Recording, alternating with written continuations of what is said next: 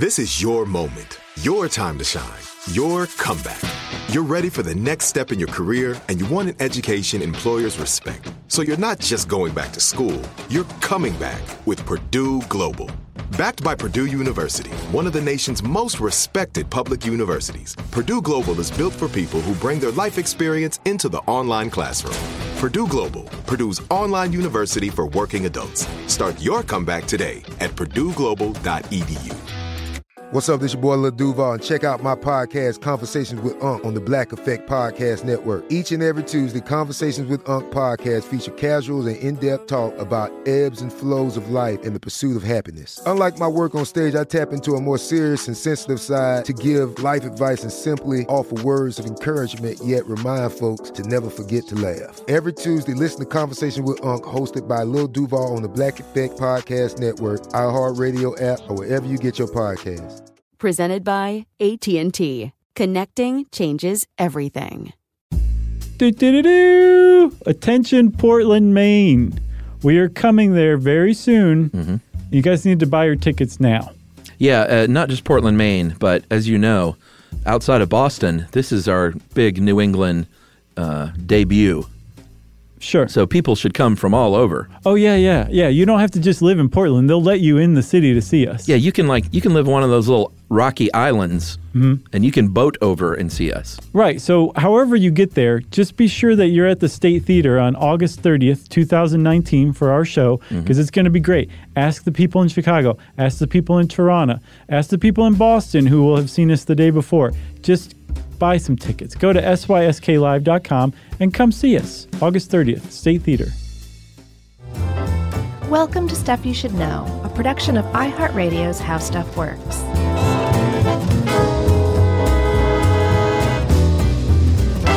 Hey, and welcome to the podcast. I'm Josh Clark. There's Charles W. Chuck Bryant. There's Jerry over there. And this is Stuff You Should Know, Iran-Contra Part 2, starting now. Go. Maybe we should do a quick catch-up. Oh, okay. Well, we're still going. You acted like I just went to sleep. No, it's true. So what's going on here is the United States Congress has decided that we cannot fund the Contras to fight the Sandinistas in Nicaragua. Right. Shut off funding. So the Reagan administration makes a deep covert push to continue doing so. Right. Through a bunch of fun and shady ways. Right. They're fundraising. They're directly arming the Contras. They're training them, doing all sorts of crazy stuff. Yes, but if you know that this is about Iran-Contra and you're like, what about Iran? What's going on here? I haven't heard anything about Iran. Keep your socks on. Well, here we go. This is where Iran enters the picture. Right. You can take your socks off. All right, go. Are your socks on? I've got on little footy socks, yeah. I do too. Cool. Oh, Jerry does too. Sweet. It's the way to go. Jerry has those true footies where you can't even see him at all. I can see you. Mine peek out just a little, which I'm not a huge fan of. Well, check out mine. Yeah, no CMs. No CMs. Okay. Enter Iran. That was a great intro and it just went away. That's right. So on the other side of the world from Nicaragua, there was another foreign policy disaster simmering that Reagan had going, and it was in the form of Iran. And specifically, it wasn't even in the form of Iran. It was in the form of a problem that America had. Doesn't really have much these days, but definitely did in the 70s and 80s, where Americans would be taken hostage around the world, but specifically almost exclusively by Lebanese terrorists who were, if not working on behalf of Iran, were definitely sponsored by Iran. And regardless of who was president, the fact that there were hostages being held by another country and there wasn't anything we could do about it, that was a real blemish on the presidency. It was not a very proud thing to think about for America, but that was just reality for a while there. Yeah, so Iran at the time, this is the early 80s. This is just a few years removed from the Iranian Revolution of 1979. And this is where we've talked about it before. Go look up photos of Iran in the mid-70s, pre-revolution. Right. And it looks like London in the swinging 60s and 70s. Yeah. Very kind of hip place to be. Iranian Revolution happens. Fundamentalists take control of the government. There was previously the Shah of Iran, who was friendly to the West, Sure. friendly to America generally, and the Ayatollah Khomeini, I've always heard Khomeini.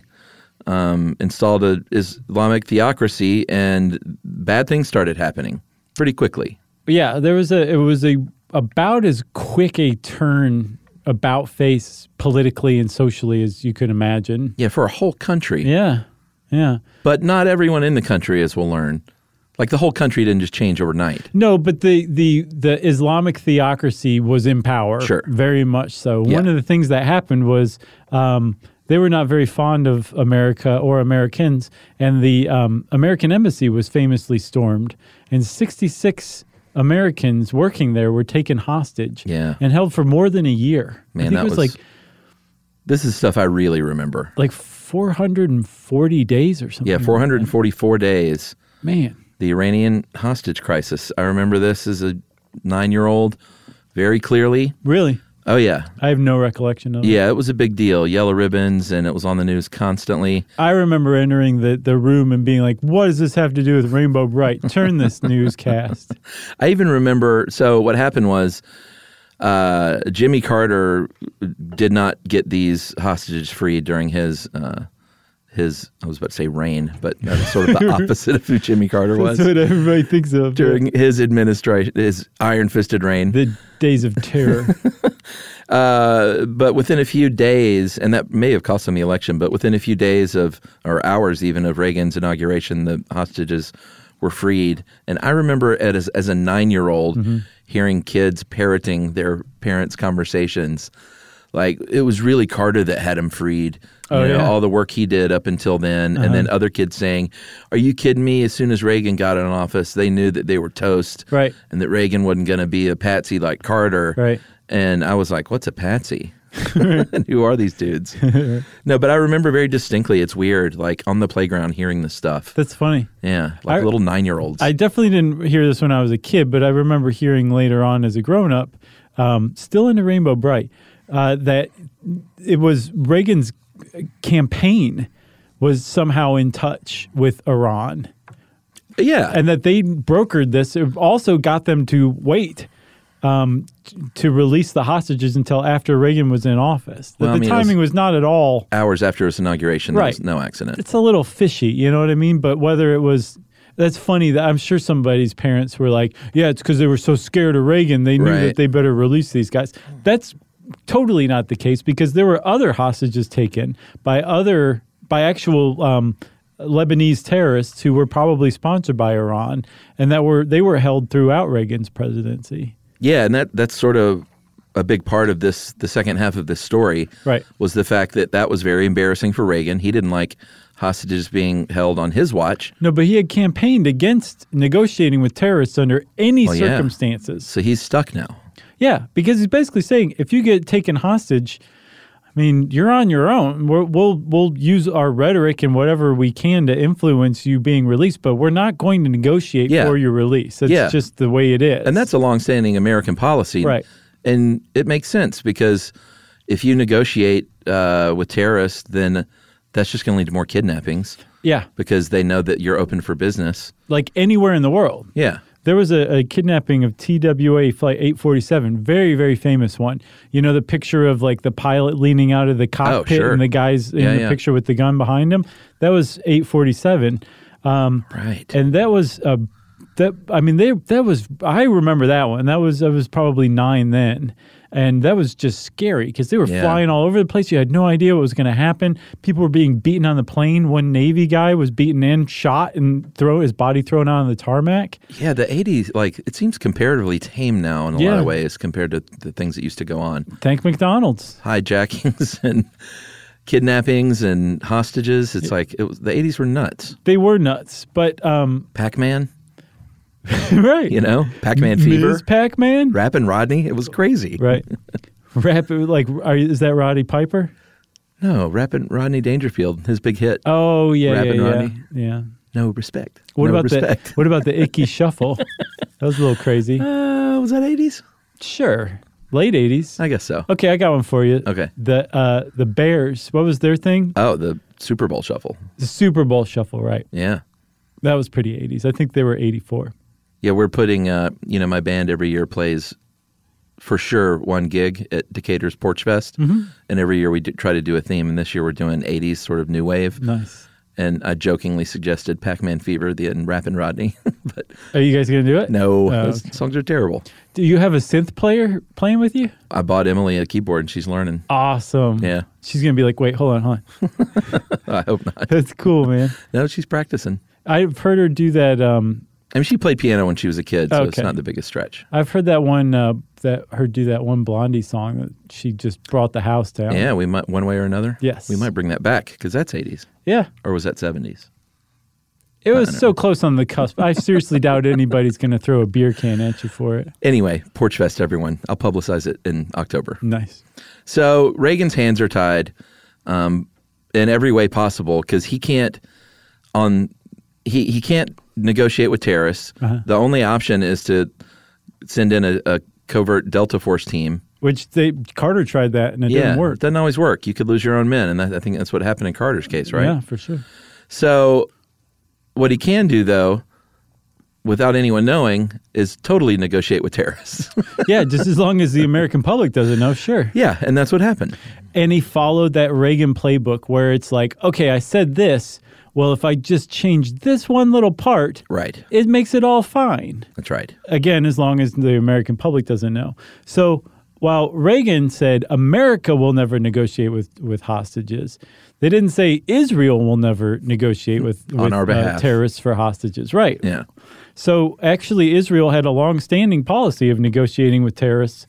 They would kidnap people from the other side, and then they'd be like, all right, I'll give you 5 guys. Well, I've only got 2. Let me kidnap a few people. Okay, now I have 5. Like there would be negotiations for hostage exchanges all the time. Yeah, between Israel and Palestine. Right. They just knew what they were doing. So they said, okay, well, if Israel goes to Iran and says, hey, you know this American over there, why don't you get them released? We can help you out with some stuff. What do you think about this? Yeah, so earlier when I mentioned the fact that Iran as whole cloth did not change overnight as a country, the government did, but there were still plenty of people there that were a little more moderate in their views, and the Reagan administration had a channel to them. Right. So he was talking to them, these more moderate factions, and making a little headway, and they were like, by the way, we'll totally give you these hostages if you give us arms. Yeah, because Iran was fighting the Iran-Iraq war, at least half of it.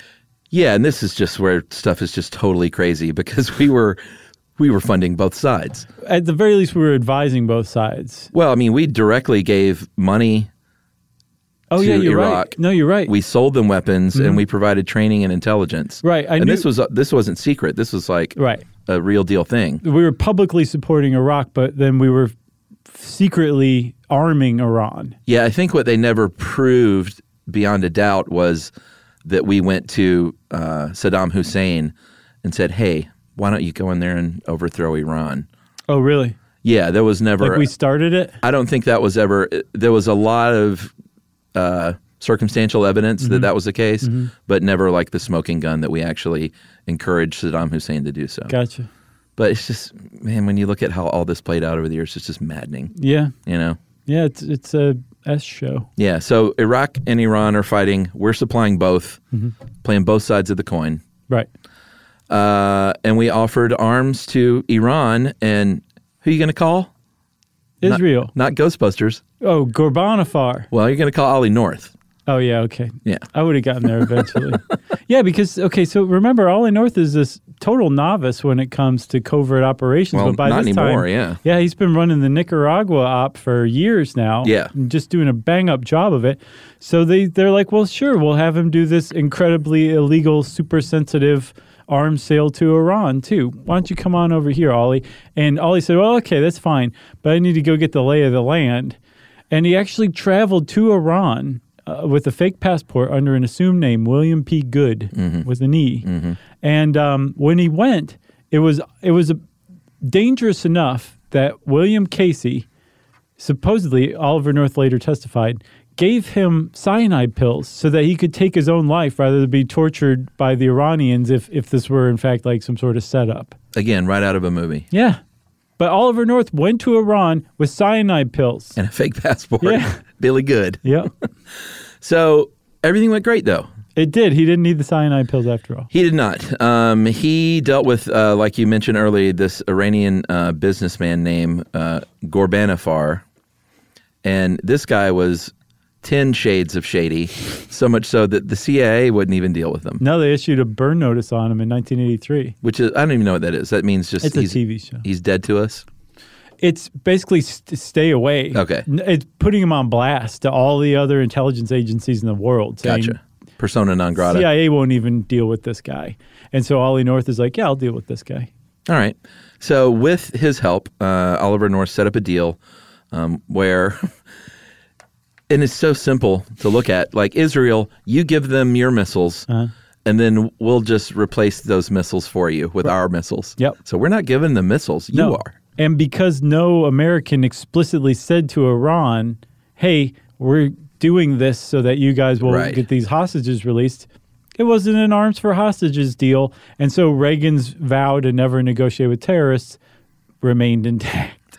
That's right. 508 TOW, tow missiles. What does that stand for?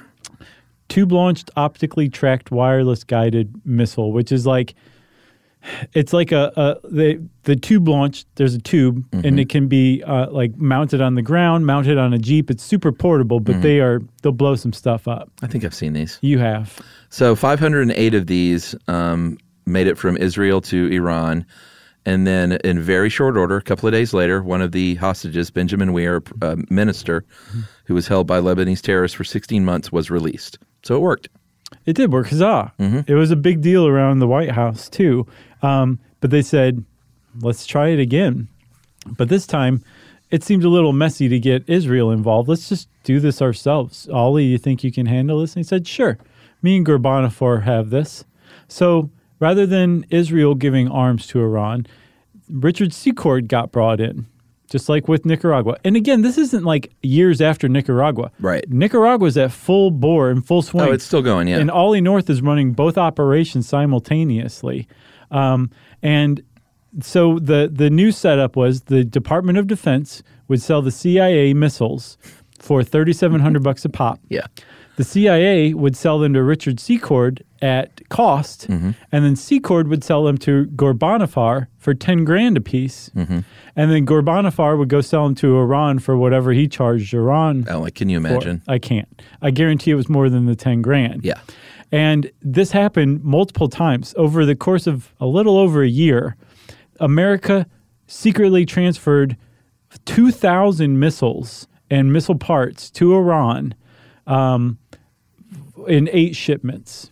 Yeah, for the release of hostages. Yeah, ultimately there were 3 hostages that got released out of 7 that had been taken hostage total. Yeah, and didn't he say ultimately there were 3 more hostages taken, so they netted out at 0? At 0. Yeah. So, but that was the whole Iran operation. Yeah, but here's the deal. This price markup means that shell company and those Swiss bank accounts were making a lot of money, and so much so that I think one of them had $3 million made in interest alone. Yeah. So at some point, someone's like, hey, this is a money-making operation now. Why don't we tie a little bow on all this and use some of that money to fund the Contras? Because you guys are doing both of these things. Yeah. And you need money. Congress won't give it to you. Forget the fundraising omelets. Right. We'll just use the money from these illegal arms sales to fund the Contras. Yep, and that's exactly what happened. So to put it in plain terms, America illegally and secretly sold missiles to Iran, used the proceeds from those missile sales to secretly and illegally fund the Contras to help them overthrow their government down in Nicaragua. That's what the Reagan administration did. That's right. That's why it's called Iran-Contra. That's where they came together. There was a diversion of funds. Yeah. And I think it was by 1986, Congress finally got back on board because of this drumbeat from Reagan over the years of how much we need to really do this officially. And keep in mind, Congress still didn't know any of this is going on. Right. Secretly. Yeah. And then Congress said, all right, we'll give you $100 million to aid this cause. And Reagan said, hot diggity dog. Yeah, you would think that was the end of all the covert stuff. It wasn't, though. No, it still continued on, but now it was legitimized and had even better funding. But that was not the end of the whole thing. Like, everybody didn't just get to walk away and say, whew, that was close. Because the whole thing started to come apart, actually. And I say that we take an ad break and come back and talk about it. Great. After this. Well, now, when you're on the road, driving in your truck, why not learn a thing or two from Josh and Chuck? It's stuff you should know. Stuff you should know. All right. All right, game off. Let's pause here to talk more about Monopoly Go. Because in Monopoly Go, you can team up with your friends for timed tournaments where you work together to build up each other's boards. It's very nice. That's right. And the more you win together, the more awesome prizes you unlock. And there's so much to get. I'm talking about unique stickers that you can trade with friends to complete albums for big prizes, cool new playing pieces to travel the boards with, or hilarious emojis for taunting friends when you smash their buildings or heist their vaults. Plus, Monopoly Go feels new and exciting every day with constantly changing tournaments and challenges, like digging for treasure or a robot pachinko machine. And there's always new timed events that help you win big, like massive multipliers for everything you win or rent frenzies. That's right. There's always something fun to discover in Monopoly Go. So get off the bench and go download it now for free on Google Play or the App Store. Game on. Xfinity has free premium networks for everyone this month, no matter what kind of entertainment you love. Addicted to true crime? Catch killer cases and more spine-tingling shows on A&E Crime Central. Crave adventure? Explore Asian action movies on Hi-YAH. Searching for something extreme? Check out skating, snowboarding, and more on Fuel TV Plus, the global home of action sports. And find crowd-pleasing bops on iHeartRadio's Hit Nation playlist. There's new free shows and movies to love every week. Say free this week in your Xfinity voice remote.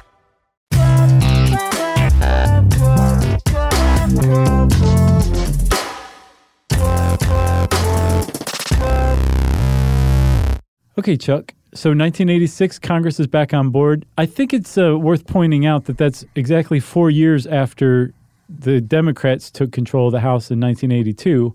So I wonder if the Republicans took control back in 86, and that's why the funding got turned back on to the Contras. We could solve this. I like to speculate instead. So this all might have, who knows if this ever would have even been found out had it not been for the sharpshooting of a young Sandinistan soldier named Jose Fernando Canales Alman. Nice. In October 5th, 1986, there was a cargo plane, a C-123 called the Provider, flying 70 Soviet Kalashnikovs, 100,000 rounds of ammo, rocket grenades, and other supplies. And this is one of those things where you said they would fly things over and kick them out the back of the plane. Sure. This is one of those runs. Yeah. The problem with this particular run, though, is that they did this at 2,500 feet in broad daylight. Yeah, they got a little lazy. A tad bit. Or maybe cocky. I don't even know if it's that. I think it was more like this was just work. It was an everyday job by this time. They've been doing it for years. Yeah. You know, and the operation was just humming along so nicely that it was almost on autopilot. Yeah. So, they did this one supply drop on October 5th, 1986 in broad daylight. And there were 4 crew aboard, William J. Cooper, Wallace Buzz Sawyer, Freddie Vilches, and a guy named Eugene Hassenfuss, who, and again, this sliding doors thing, Hassenfuss is the only guy who had a parachute. He borrowed it from his brother, a skydiver, because, you know, he thought it might be smart to take a parachute. Right. No one else had parachutes. No. Had he not had a parachute, this may have turned out differently. It may have, for sure. He was the only one that survived this plane crash because he was the only one who borrowed the parachute from his brother. And he jumped out, landed, made it safely into the jungle. And I think he actually survived and evaded the Sandinistas for maybe a day or something like that before he was captured. And when he was captured, they let him out of the jungle like with a rope around his neck, just about as big of a prisoner as you can imagine. Yeah. Super publicized. There were billboards of him being led around by Sandinistas, and they started asking him questions. And he was like, "What do you want to know?" Yeah, he sang like a canary. He really did. He said, "This is my 10th supply mission. I presume that the CIA is running this. I don't know. And he would know. This would be something that he could legitimately guess at least, because he had actually worked on CIA airdrops over Vietnam or Cambodia for Air America back in the Vietnam War. Yeah, but he wasn't like he sings like a canary because he's not very high up on the totem pole. Like his job was to get up there and shove this stuff out of the back of the plane for $3,000 a month. Right. He wasn't even a CIA operator. He's just a former Marine who had a background working with Air America years before. But by the time he joins on doing this for the Contras, he was like working as a construction worker part-time in Wisconsin back home. So this was like pretty good money. I think it's like he was getting $7,000 in today's dollars a month for basically kicking AK-47 crates out the back of a plane over Nicaragua. Yeah, so he's not the kind of guy that's going to take the fall. Right. For anyone. So he's singing like a canary. Even if he had kept his mouth shut, it wouldn't have mattered, well, it sounds that's true. like, right? Yeah, because all the other guys, including Hassenfuss, had their wallets on the plane. They had all their employee ID cards. And in fact, I don't even think we mentioned in episode 1, the company that was set up to do these drops was set up called Southern Air Transport out of, I guess, Miami. So they all had their Southern Air Transport ID cards, which was the CIA front. Like everybody knew Southern Air Transport was a CIA front. So they might as well have had like CIA junior badges or something in their wallets. Like Michael Keaton in Out of Sight when he has the big FBI T-shirt. I haven't seen that one. Oh, you haven't seen Out of Sight? No. Is that the one where That's George Clooney and Jennifer Lopez. Is he a bad guy in it? No, he's a good guy. But he walks in. He plays Ray Nicolette, who played same character in Jackie Brown, FBI guy. Okay. But it's funny because he walks in with an FBI T-shirt on, and Dennis Farina is Jennifer Lopez's dad, and he's a former cop, and he goes, "Hey, Ray, let me ask you, you got one that says undercover?" Dennis Farina, man, class act. Oh, man, you got to see Out of Sight. That's classic. All right, I'll check it out. Like one of the better movies. I mean, I know exactly the movie you're talking about, Steven and I Soderbergh. avoided it like the plague. It's so good. Okay. You would love it. All right. So Southern Air Transport, CIA front. There's also a logbook that connected this flight and all the other flights.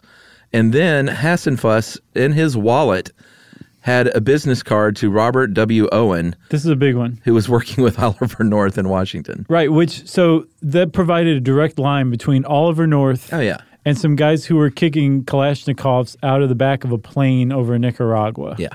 So that was a really big deal that when this guy got captured and, told the Sandinistas as much as he knew, because the Sandinistas were like, attention world. Yeah. Listen to what we just found out. The CIA has totally been funding these Contra rebels who are trying to overthrow the sovereign government. And we think you guys should know about it. Yeah, and it wasn't like you could totally discount that, even though it was from the Sandinistas. Like Congress and the American media were like, what? I'm sure Congress is like, wait a minute. Right.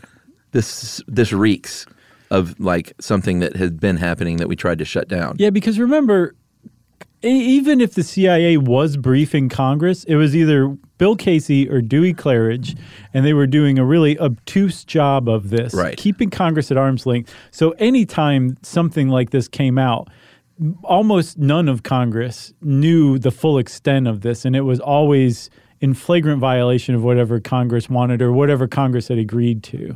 Yeah, and this wasn't like this was sort of the straw that broke it all open, or that broke the camel's back.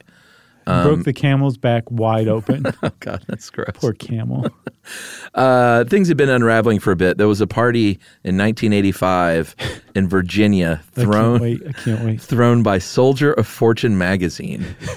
Can you imagine? No. What's that party like? I don't want to know.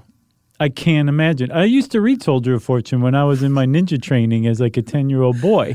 And even then I was like, this magazine makes my stomach hurt. And it's in 1985. Like, can you imagine the amount of like blow being secretly done in the bathroom at that party? Sure, but also they were making snuff movies in the living room, and there's no telling what was going on in a Soldier of Fortune.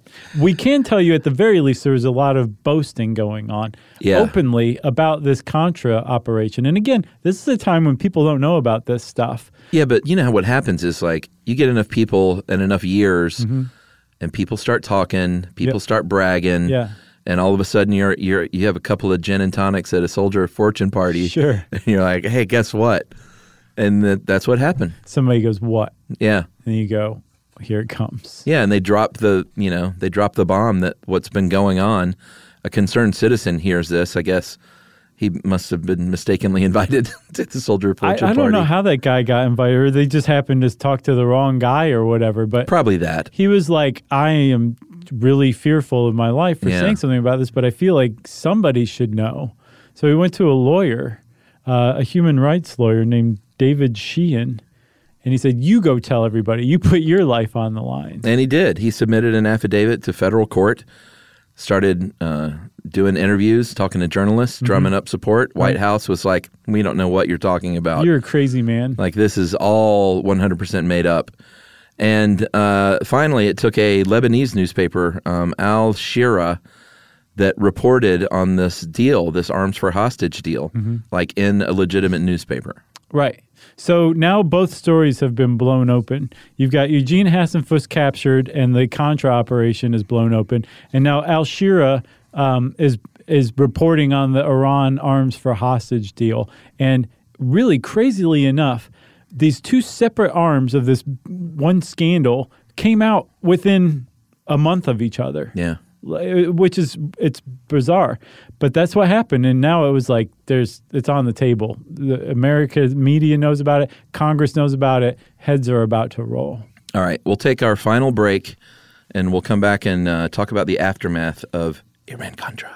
Well, now, when you're on the road, driving in your truck, why not learn a thing or two from Josh and Chuck? It's stuff you should know. Stuff you should know. All right. All right, game off. Let's pause here to talk more about Monopoly Go. Because in Monopoly Go, you can team up with your friends for timed tournaments where you work together to build up each other's boards. It's very nice. That's right. And the more you win together, the more awesome prizes you unlock. And there's so much to get. I'm talking about unique stickers that you can trade with friends to complete albums for big prizes, cool new playing pieces to travel the boards with, or hilarious emojis for taunting friends when you smash their buildings or heist their vaults. Plus, Monopoly Go feels new and exciting every day with constantly changing tournaments and challenges, like digging for treasure or a robot pachinko machine. And there's always new timed events that help you win big, like massive multipliers for everything you win or rent frenzies. That's right. There's always something fun to discover in Monopoly Go. So get off the bench and go download it now for free on Google Play or the App Store. Game on. Xfinity has free premium networks for everyone this month, no matter what kind of entertainment you love. Addicted to true crime? Catch killer cases and more spine-tingling shows on A&E Crime Central. Crave adventure? Explore Asian action movies on Hi-Ya. Searching for something extreme? Check out skating, snowboarding, and more on Fuel TV Plus, the global home of action sports. And find crowd-pleasing bops on iHeartRadio's Hit Nation playlist. There's new free shows and movies to love every week. Say free this week in your Xfinity voice remote.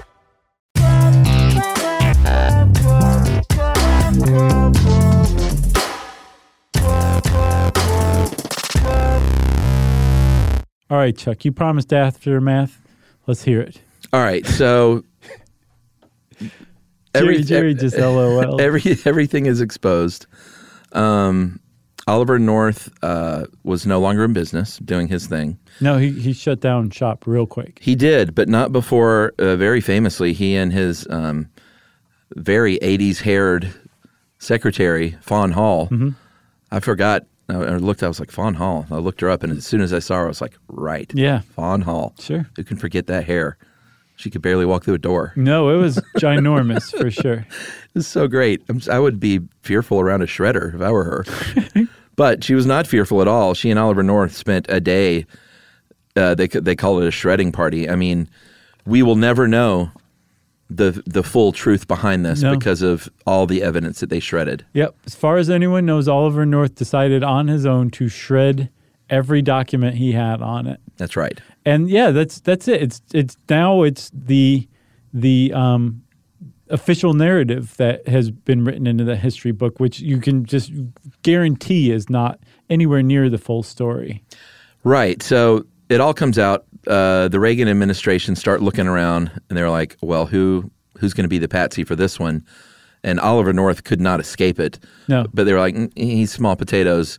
He'll go down. Well, I think he was even willing to take the fall. Like, he knew Sure. he was going to be the fall guy and was like, okay, that's part of the job. Right, but they knew that it had to. The American public and certainly Congress wasn't going to be satisfied with just Oliver North. Right. So who did they land on? So the official line became this. Poindexter, and I guess McFarland would have started it, became fully aware of just how badly Reagan wanted to help the Contras and said, I'm going to do something about this. And tapped Ollie North and said, we need to help the Contras out. Go help them out. Figure it out. And North went off and basically went rogue on his own and set up this whole operation, created this entire network with Secord, decided to do the Iranian arms deal, all this stuff basically on his own. Right, and like Reagan and Bush knew nothing about it. Nothing about it, and that the buck stopped at Poindexter ultimately. It didn't go any further. William Casey being CIA, he was basically out of the loop. That was the official story they came out with. That's right. And America went, you're kidding, right? This is a joke? Yeah, I mean, I remember these hearings, even as a little kid, like watching these and then watching the news coverage of it. Mm-hmm. And like we mentioned, Oliver North strolling in there with his dress uniform and, by all accounts, being a pretty stand-up guy. Like, he didn't rat anyone out. He didn't, but he also... He was like, there's no way the president didn't know about this. He said, I don't have any direct evidence that the president did know about it, but right. It's my understanding that the president was fully aware of what was going on. Yeah, what was the deal with this missile supply shipment, though? That's the one thing I didn't quite get. So there was North got rid of all the documents that he could, right? Right. Well, North didn't have any control over CIA documents. And at that first missile resupply, where they were resupplying Israel, he had a CIA. He basically said, hey, CIA, do you know anybody I can use to ship these things? I've got an emergency here. I need to get these to Israel fast. Yeah. And the CIA, being the CIA, is still a bureaucracy. They had to document this event. Right. So there was a document out there now. Right. That was not shredded. Right. That he couldn't get his hands on, that he couldn't shred. And so this led to Reagan taking responsibility or saying, okay, I was aware of this Iran missile deal by backdating an order to William Casey saying, I order you not to tell Congress about this, even though you're supposed to. So Reagan basically said, on paper, I know about this one missile transfer to Iran, had no idea about the Contras. Right, okay. And at first they started out denying everything. Oh, yeah, like after this Al Shearer story that we talked about, he went on television, Reagan did, and denied everything. He said, all this is just total BS. Yeah, exactly. Now let's stop talking about it, everybody. 10 days after that, Reagan had another press conference where he talked about the Iran operation. And he acknowledged it, but said, what we're really doing here is just trying to sort of send a signal to Iran that we want friendlier relations. Right. And it was not arms for hostage. Exactly. And then, so that was 10 days after the first denial. Right. And then 4 months after that, because the reporting would not stop, he basically said, okay, yeah, whatever it started out as, I admit that it devolved into an arms for hostage deal. That's right. Which even that admission, which is the closest he ever came to admitting, responsibility for it. Yeah. Even that's just total BS and fantasy. It was from the outset an arms for hostages deal. Right. The whole thing was set up to get hostages released, and that was it. So there was no other way to put it. Yeah. But he denied that to his dying day. As far as fallout, Poindexter resigned. Oliver North was fired. Casey died in a hospital not too long after this whole thing was exposed. I mean, like weeks. Yeah. So the press was all over the president. He appointed the Tower Commission to look into this. The president appointed a commission to investigate. Yeah. The president's own administration's wrongdoing. That's right. And it was determined that Reagan's disengagement from the management of his White House created conditions such that it was possible that he did not know about this. Which that is the absolute best official finding he could have hoped for, because Yeah. it basically says Reagan didn't know. He had a rogue guy working for him, a true believer, a patriot, but Reagan didn't know about this. And yeah, he should have had a closer watch on his executive branch, but he didn't. What are you going to do? Let's get Mr. T in here for a photo op with Nancy. There was a criminal investigation, and what they were really honing in on was the $18 million in profits that were made and what happened to that money, where it went. 14 people were charged. Oliver North was tried and found guilty on 3 counts. Yeah. One of the counts was for getting a $16,000 security system installed in his home, courtesy of Secord. Yeah, with that money. There was a rumor that there was a bounty on his head from terrorists. Right. And Secord hooked him up. Right. Now, that was a big problem for North, because North's whole bag was, I was following orders Right.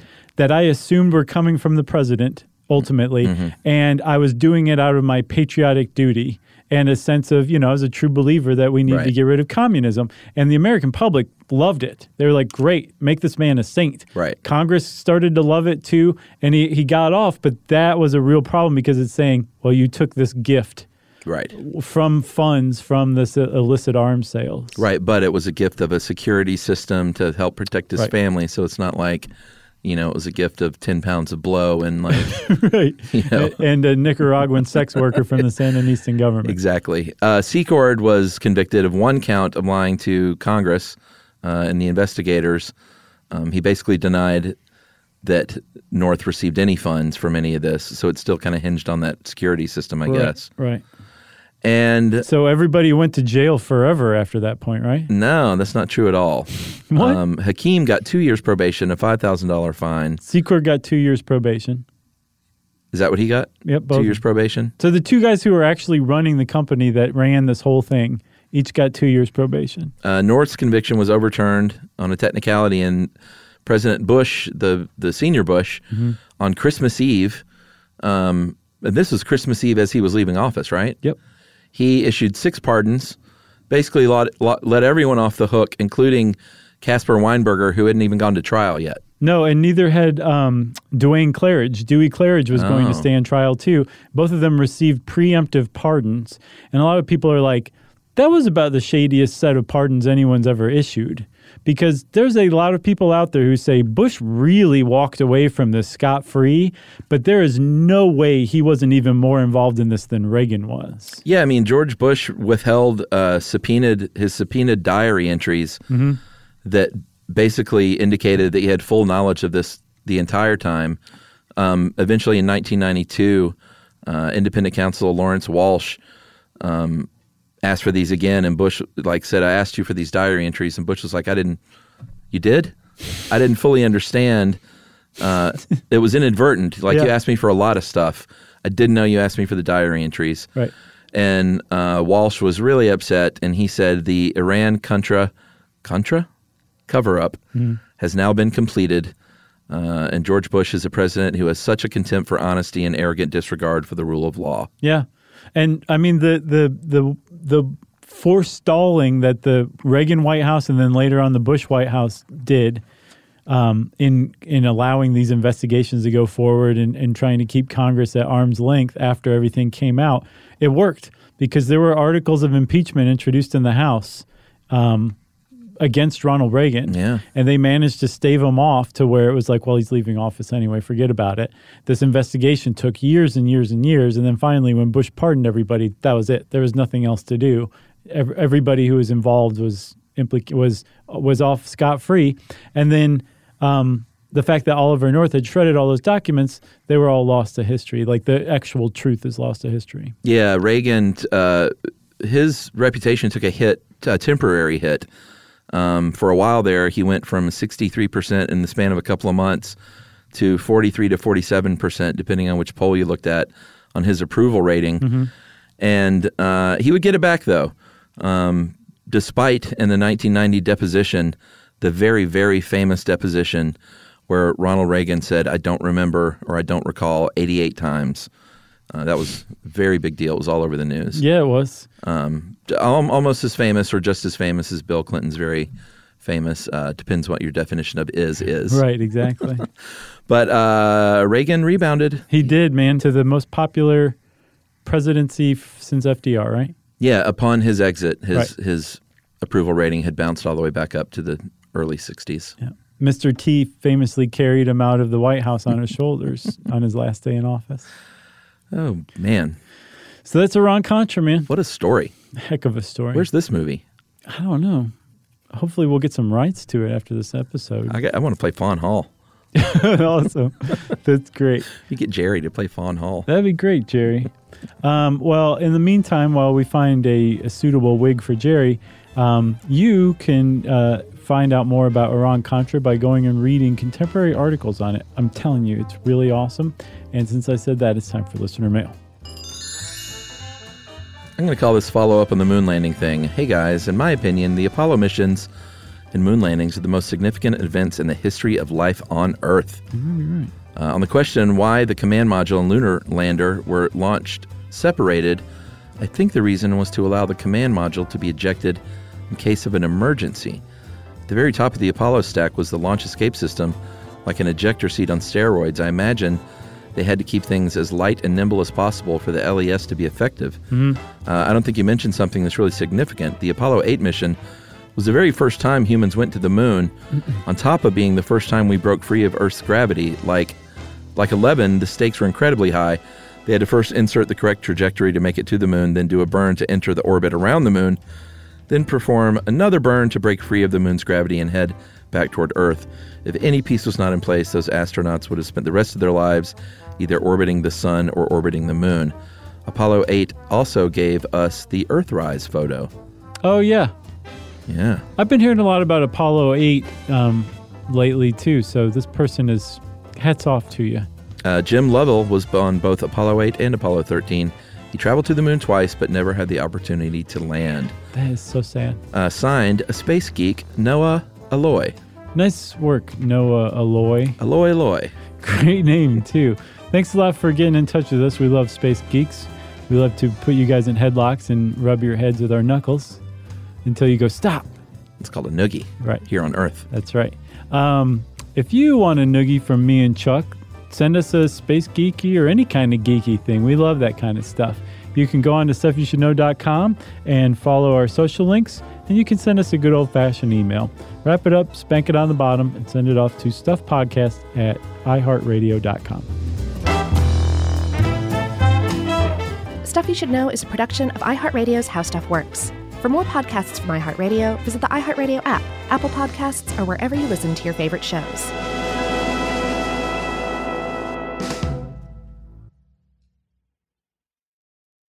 Hey, if you haven't heard of Visible, well, now you have. They're the wireless carrier that's making wireless visible. It's in the name. Switch to Visible, the wireless company that makes wireless visible. Get a one-line plan with unlimited 5G data powered by Verizon as low as $25 a month, every month, taxes and fees included. Use promo code STUFF20 to receive $20 off your first month for listening to this podcast. Switch now at Visible.com. For data management practices and additional terms, visit Visible.com. The Visible monthly rate is $25 per month.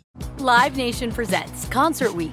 Now through May 14th, get $25 tickets to over 5,000 shows. That's up to 75% off a summer full of your favorite artists like 21 Savage, Alanis Morissette, Cage the Elephant, Celeste Barber, Dierks Bentley, Fade, Hootie and the Blowfish, Janet Jackson, Kidz Bop Kids, Meghan Trainor, Peso Pluma, Sarah McLachlan. Get tickets to more than 5,000 summer shows for just $25. Until now through May 14th. Visit LiveNation.com/Concert Week to learn more and plan your summer with Sean Paul, Sum 41, 30 Seconds to Mars, and Two Door Cinema Club.